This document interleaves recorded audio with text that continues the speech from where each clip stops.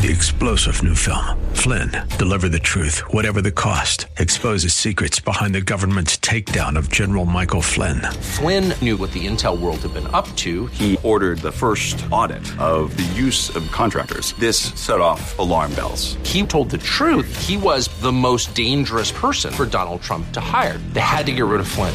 Flynn, deliver the truth, whatever the cost. Available now. Watch it today. Go to salemnow.com. salemnow.com. The following is a conversation between Sian Beilock, president of Barnard College, and Denver Frederick, host of The Business of Giving, on AM 970 The Answer WNYM in New York City. There may be some in the audience who go back far enough to remember the commercials for Double Mint Chewing Gum, where a set of twins would tell us how you would receive double the pleasure from a single stick of gum, or something like that. I feel a little bit that way about my next guest. She is the president of one of the most prestigious colleges in America, as well as a preeminent cognitive scientist doing groundbreaking research. And as you will soon hear, the two are quite related. She is Sian Beilock, the 8th president of Barnard College, and the author of a number of books, including Choke, What the Secrets of the Brain Reveal About Getting It Right When You Have to. Good evening, Sian, and welcome to the Business of Giving. Thanks for having me.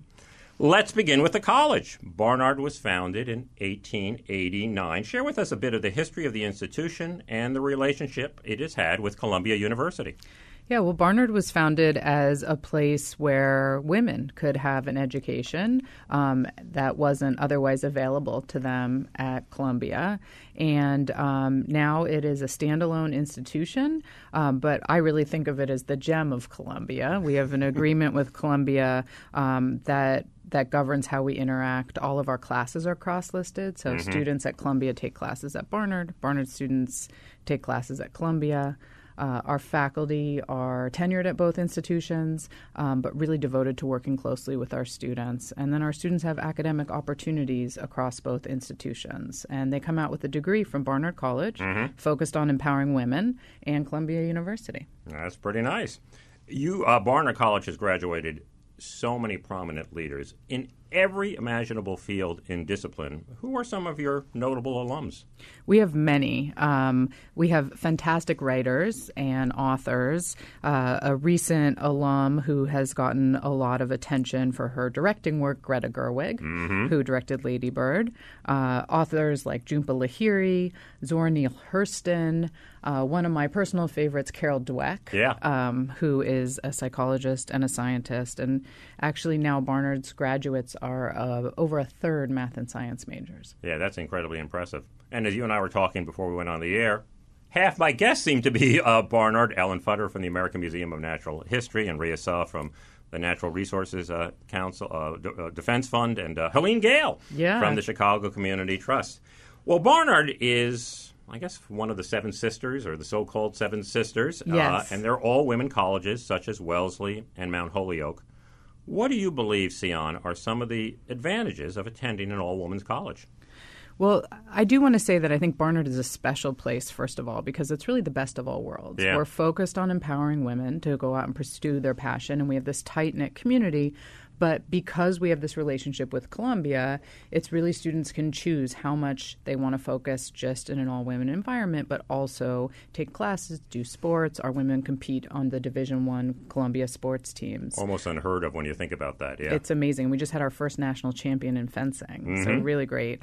But, you know, what I say when people say, why a women's college, there's so many ways to do education. I think first that's true. But we know that there are certain things that women's colleges tend to afford students that we know have an impact. So we know, for example, research shows that seeing people like you succeeding is a really important factor in your own ideas about, say, women in leadership. 60% of our faculty are women. Our leaders are women. And when women see other women succeeding in that way, they think that they can do it. They think they can lead. They think they can pursue their passion. We also know that talking explicitly about gendered issues, whether it's imposter syndrome, this idea that tends to happen more in women than in men, that you feel like you've sort of tricked everyone into believing you can be there, talking about self-confidence, talking about what it's like to be in male-dominated boardrooms. These sorts of explicit conversations help women figure out how to really break barriers. And those are the kinds of things you get at Barnard that you might not get at a co-ed institution. Tell us a little bit about the Foundations curriculum and how that helps prepare Barnard students. So we have a new curriculum, relatively new. It's about 4 years old, called Foundations. And the idea is really that what we're teaching at a school like Barnard is how to think. We're not teaching our young women what to think. That's an important distinction. But we're teaching them how to think. And the idea behind that is that you have to take a broad base of classes across the arts and sciences. So you have a major, but we also ask all of our students to take a very intensive year of writing. Part of that is writing with a senior faculty member in small group seminars. And it could be writing in English, but it could also be connected to a science class. Yeah. We also ask all of our students to take classes that get them to think computationally and digitally. It's our firm belief that whether you're a science major or a history major, you need to be facile with data, with computation. You need to at least be a good consumer. And we ask our students to take classes to get them to think empirically. We want our students to look at a piece of data in a newspaper or with their business or nonprofit and make conclusions for themselves about what it means. Yeah. That's great because, even though over a third of your graduates are STEM majors, you really do promote the arts and humanities. And just from what you said, it just is the importance of being able to connect the dots in an uncertain world because we don't know what's going to look like or what's going to be needed 10 or 20 years from now. Yeah, we're teaching our students, again, how to think, and that's not in one particular area per se. And we know that employers, graduate schools, they want students who just have the foundation to be able to be creative, to understand data. It's this false idea that you need one set of skills to go to industry and another set to go get a PhD in sociology. It's the same skill set. You need to be able to write well, communicate, articulate an idea, work with data. You can get that from any major, and something we really push is that your major does not dictate your career path. Do something that you're passionate about. We have amazing English majors working in publishing, writing novels, winning Pulitzers, but working at Google, working in the financial industry, working in nonprofits. And we have scientists who go out to the best med schools, but also work in science writing or end up in a different field completely. Another way you try to prepare your students is through this initiative called Beyond Barnard. Tell us about that. So I've now been president for 2 years, and one of the things that I really noticed when I got to Barnard is that there wasn't one central place for students to go to start thinking about internships, fellowships, to connect with our 35,000 amazing alumni, women who are there to help support and fight for our students. And so we basically blew up the traditional model of career advising. We took our career shop, our pre-grad, our pre-med, our fellowships, and put it in one office, an initiative called Beyond Barnard. And the idea is that from day one, students should go to Beyond Barnard to start just exploring what's out there, whether it's the first internship. 75% of our students do internships in New York City, fellowships, what alumni have done with particular careers. And it might be that a student is interested in med school and realizes that she wants to go off in a different area or vice versa. So Beyond Barnard is this one-stop shop. And one thing that's really nice about it as well is that it's not just for our students, it's for alums. It's lifelong. So in our first year, we had 4,000 people use it. Amazing. That's and amazing. About a quarter were alumni. So some were within 5 years out, like maybe thinking about grad school or law school. But then we had another group of alums who were coming back and interested in coming back into the workforce after having children.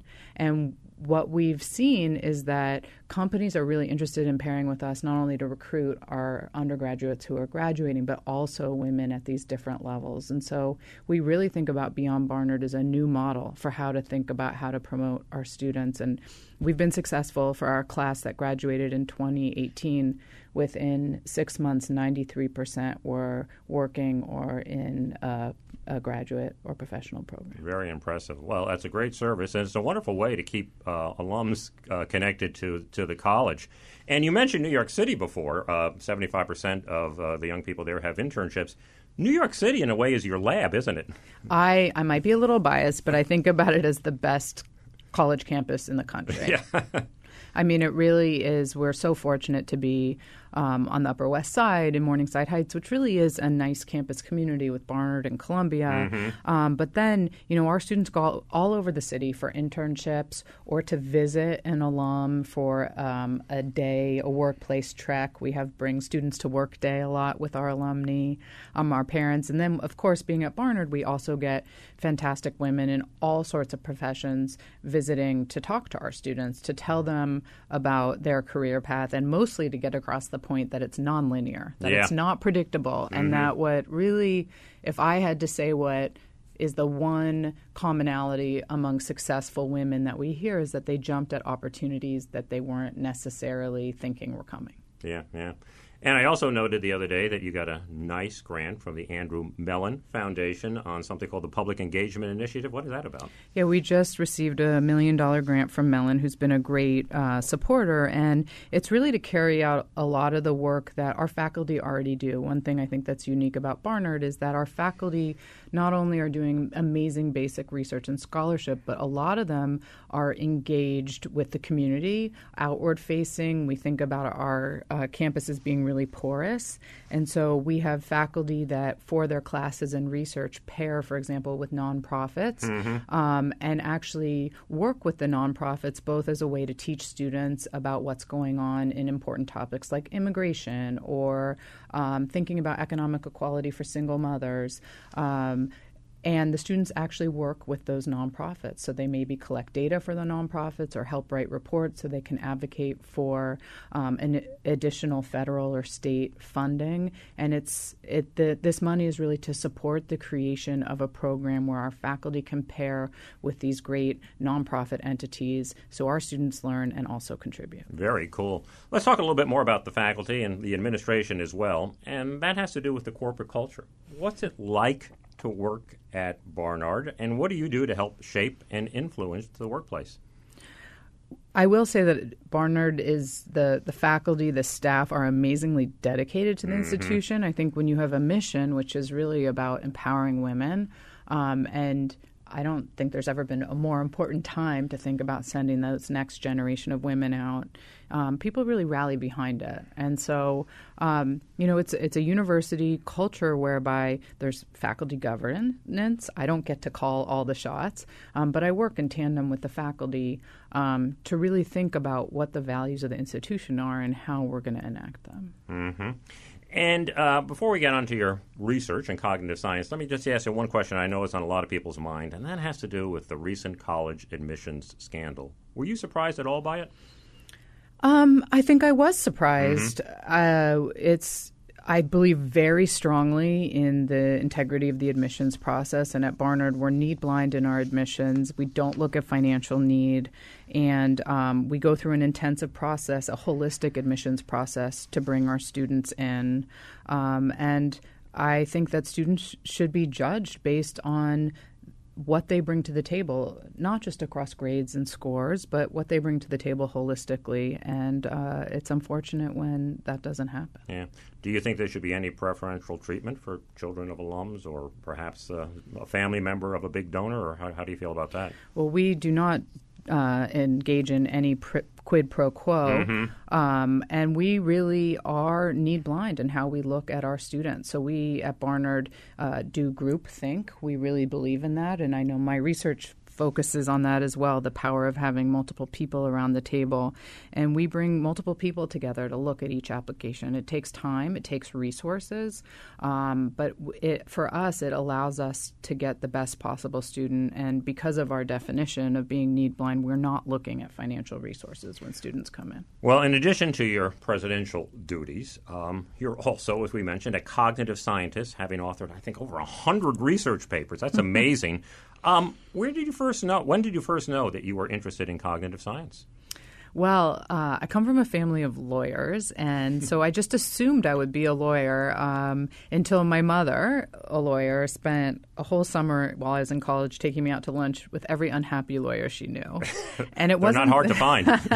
It wasn't that she didn't want me to be a lawyer, but she wanted me to know there were other opportunities out there. That's funny. And that's actually one of the ideas behind the Beyond Barnard initiative, is actually opening up what students understand about what career paths are out there. Because I think students often don't know all the different careers. And so after going out to lunch with all the unhappy lawyers, I started thinking what other things were out there. And I went to a panel of women scientists, and I heard a biologist speak about how her entire career had been failures. Like every experiment she'd done hadn't worked. This biologist later went on to win a Nobel Prize, so that was leading up to success. But I thought, my God, you could be a scientist and fail, and that's okay. And I was just totally intrigued. And then I got to college, and I realized you could have the science of studying human performance, like why people succeeded, why people failed, and I was just fascinated with that. Yeah. Well, as I mentioned in the open, you wrote a book on choking, the inability for a person to come through when the stakes are the highest, like at the very end of a close game. Why do people choke? Well, a lot of it comes down to overthinking, actually. I think at that big game, we often hear the coaches yelling, or when we go into that important interview, we think, concentrate, concentrate. And a lot of what my research has shown is in those moments, it's best to go on autopilot.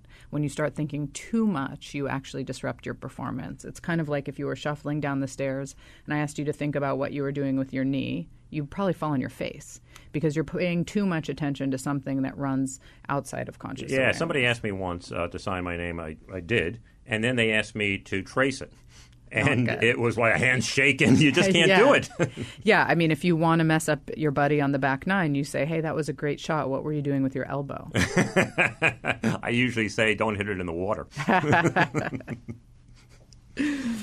Yeah. So, okay, I got to go on autopilot. How do I do that? Practice. And not just practice, but practicing under the kinds of conditions you're going to perform under. I think a lot of people think, oh, I've got this information. Maybe they've looked at their notes before they go in for a big pitch or presentation, or they practice shooting free throws when no one's watching. But what my research and others has shown is that you have to mimic as much as possible the kinds of conditions you're going to perform under, because that gets you used to what happens in these situations. Interesting. So if you're giving a pitch or a talk or even a toast at a wedding, videotape yourself. Practice in front of someone else. If no one's willing to watch you, practice in front of the mirror. Anything to increase that self-consciousness so that you're used to what's going to happen in the big moment. You've also researched test anxiety with a particular focus on low-income students taking STEM exams. Now, what did we learn from that research? So really the take-home of my work and my research is it's not just about what you know. How you think, your motivations, your anxieties are really important. And so in a lot of my work, we've been looking at ways to help people who might be really anxious in testing situations do better. And we know there's an achievement gap in terms of income. Low-income students tend to do worse, say, on standardized tests. And I've argued that part of that is just because they're worried about how they might look, confirming stereotypes about how they should perform. And so we did a study across an entire high school where there was an income gap in science tests, and we showed that giving students the opportunity to reframe their anxiety before they took the test, so rather than thinking about those sweaty palms and beating heart as a sign you're going to fail, but instead a sign that beating heart is shunting blood to your brain so you can think, reframing your anxiety could help the worries stop and then perform better. So we did a study where we had some of the students reframe their anxiety before they took the test, and we showed that we could significantly bump up the course passing rate for low-income students. Fantastic. It's very important to get more girls into science and math and close the gender gap in STEM. And the way we talk to girls about this can make a significant difference. How should we talk to girls about this? Or perhaps I could ask, how do you talk to your 8-year-old daughter about it? Yeah, I think this is a little bit counterintuitive. Oftentimes we want to praise ability, for example. So to say, oh, you're so smart, or I can see you're naturally talented at that. But research by a Barnard alum, Carol Dweck, shows that we should actually be praising effort. Because when we praise ability, what it's suggesting to the kid is that they either have it or they don't. Gotcha. And so then they don't want to fail and they don't want to try. So when I'm talking to my daughter and she's doing math homework or a science game, I can say, oh, I can see you're trying really hard. And I also talk to her about how she's doing science rather than being a scientist. So one of her favorite things to do is whenever we go out to eat and we sometimes get a whole fish because we like that, she loves to take the eyeballs out. It's a little morbid, but she just loves it. She's 8, right? She's 8. And I can say, I say, I can see you're doing science. You're really investigating this. And then for a while she wanted to be a coroner because she asked, what job do you get when you take things away? I said, you could be a coroner. Well, that's really an interesting distinction. I never really thought about that before in terms of the difference that could make in terms of doing or being. Yeah, I think when you say, you can be a scientist, the concern is that young girls see so many examples of them not being in that category. Mm-hmm. And so what you want to show is that they're actually doing it, whether it's, dissecting the fish or measuring to make something in the kitchen or even putting paint colors together, figuring out how to kick the ball so it goes in the goal. These are all things that involve physics and chemistry. They're doing science. You have spent years, Sian, observing what causes self-doubt, particularly in women, among women in male-dominated fields. Speak to those self-doubts, and what advice would you have to help women in these circumstances? Yeah, I think we often first of all, we all have self-doubt, whether you're a man or a woman. But what my research and others have shown is that in fields where your group has been traditionally excluded, those self-doubts can be particularly pernicious because not only are you trying to do your best, but you might be trying to prove that you should be there, right? And those self-doubts end up being like you're doing two things at once. You're trying to focus on what you're doing and you're also worrying at the same time. It's like driving and talking on the cell phone. Mm-hmm. So my goal has been to find techniques to help hang the cell phone up, right? So you can just perform at your best. So we've looked at all sorts of different things. One technique is actually before you go into an important situation is just to jot your worries down on paper. It's almost like downloading them from Mind so they're less likely to pop up and distract you. Well, that's a little counterintuitive too because sometimes people would try to just bury that, but by getting them out there actually helps. Yeah, it's like you're downloading them. And sometimes you actually gain insight, right? It's kind of like that really nasty email you write. You're never going to send it, but you write it to someone. And you realize by the end that it's not as bad of a situation. So you gain some insight into what's going on. Good point. Also just focusing on why you are going to succeed, right? Instead of letting our mind wander to all the reasons we should fail, what are the 3 reasons you're going to succeed? How do you control this situation? You've prepared. You know more than anyone else. Mm-hmm. The questions you're going to get, you can answer all of them, right? And even focusing on the take-home point, what do you want to get across? Like no matter what else happens, what's the one thing? Yeah. So it's more of why I should be here as opposed to why I should not be here. Exactly. And, our mind can wander to very negative things, and the idea is that we can control it back. In another one of your books, How the Body Knows the Mind, you talk about embodied cognition. What is it? How does it work? Yeah, embodied cognition, I think we all experience it all the time. It's the idea that all the thinking doesn't just happen in the head, right? Our environment influences how we feel. And it's not just that our mind tells our body what to do, but our body has an effect back up. Right? So if you're all slumped down and you look defeated, that's sending signals to your brain about how you should feel. Likewise, what our environment is matters. There's really interesting research showing that being in nature can help us think better, can help us concentrate. It gives us a break, right? Especially when we're in a city environment all day. We're constantly flexing what I'd talk about as our cognitive muscle, our ability to focus. And looking at trees, being in the park, sort of gives that muscle time to rest so that we're better able to concentrate. And so whether it's a short walk in the woods, exercise, thinking about your surroundings in terms of doing the best thinking is going to be to your advantage. Has there been any particular aspect of your research that you've applied to your own career? Yeah, so I do some me-search. Me-search, that's research. A good name for it. Yeah.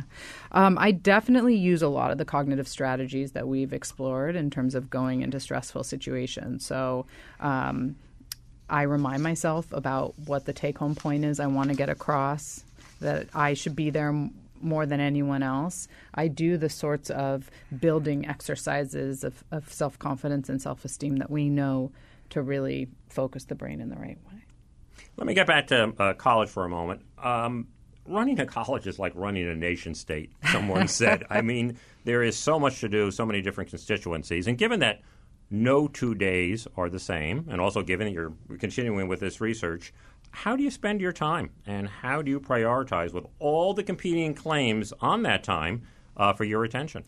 Well, I think a college president, one of the most important goal is to make sure that you have the resources to run the kind of institution you want to run. So I spend a lot of time talking about why Barnard's so special, the power of philanthropy in American institutions, which are run on philanthropy, and really making connections and relationships, listening, hearing from alums, parents. That's where I spend a large part of my time. And then for me, it's really having the right team around the table. I am a very sort of communal leader. I like pushback in my senior team to get to the best decision. I do.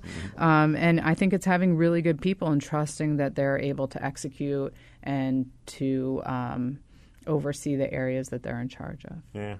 Let me close with this, Sian. When you get together with a group of other college presidents, what issues are you universally concerned about, and are there any potential remedies that are being discussed? One issue that we've been thinking about a lot at Barnard, and I know this is not just exclusive to Barnard, is students' mental health and wellness. Yeah. We are bringing the best young women in the country to Barnard. They are extremely competent. They've worked extremely hard to get there.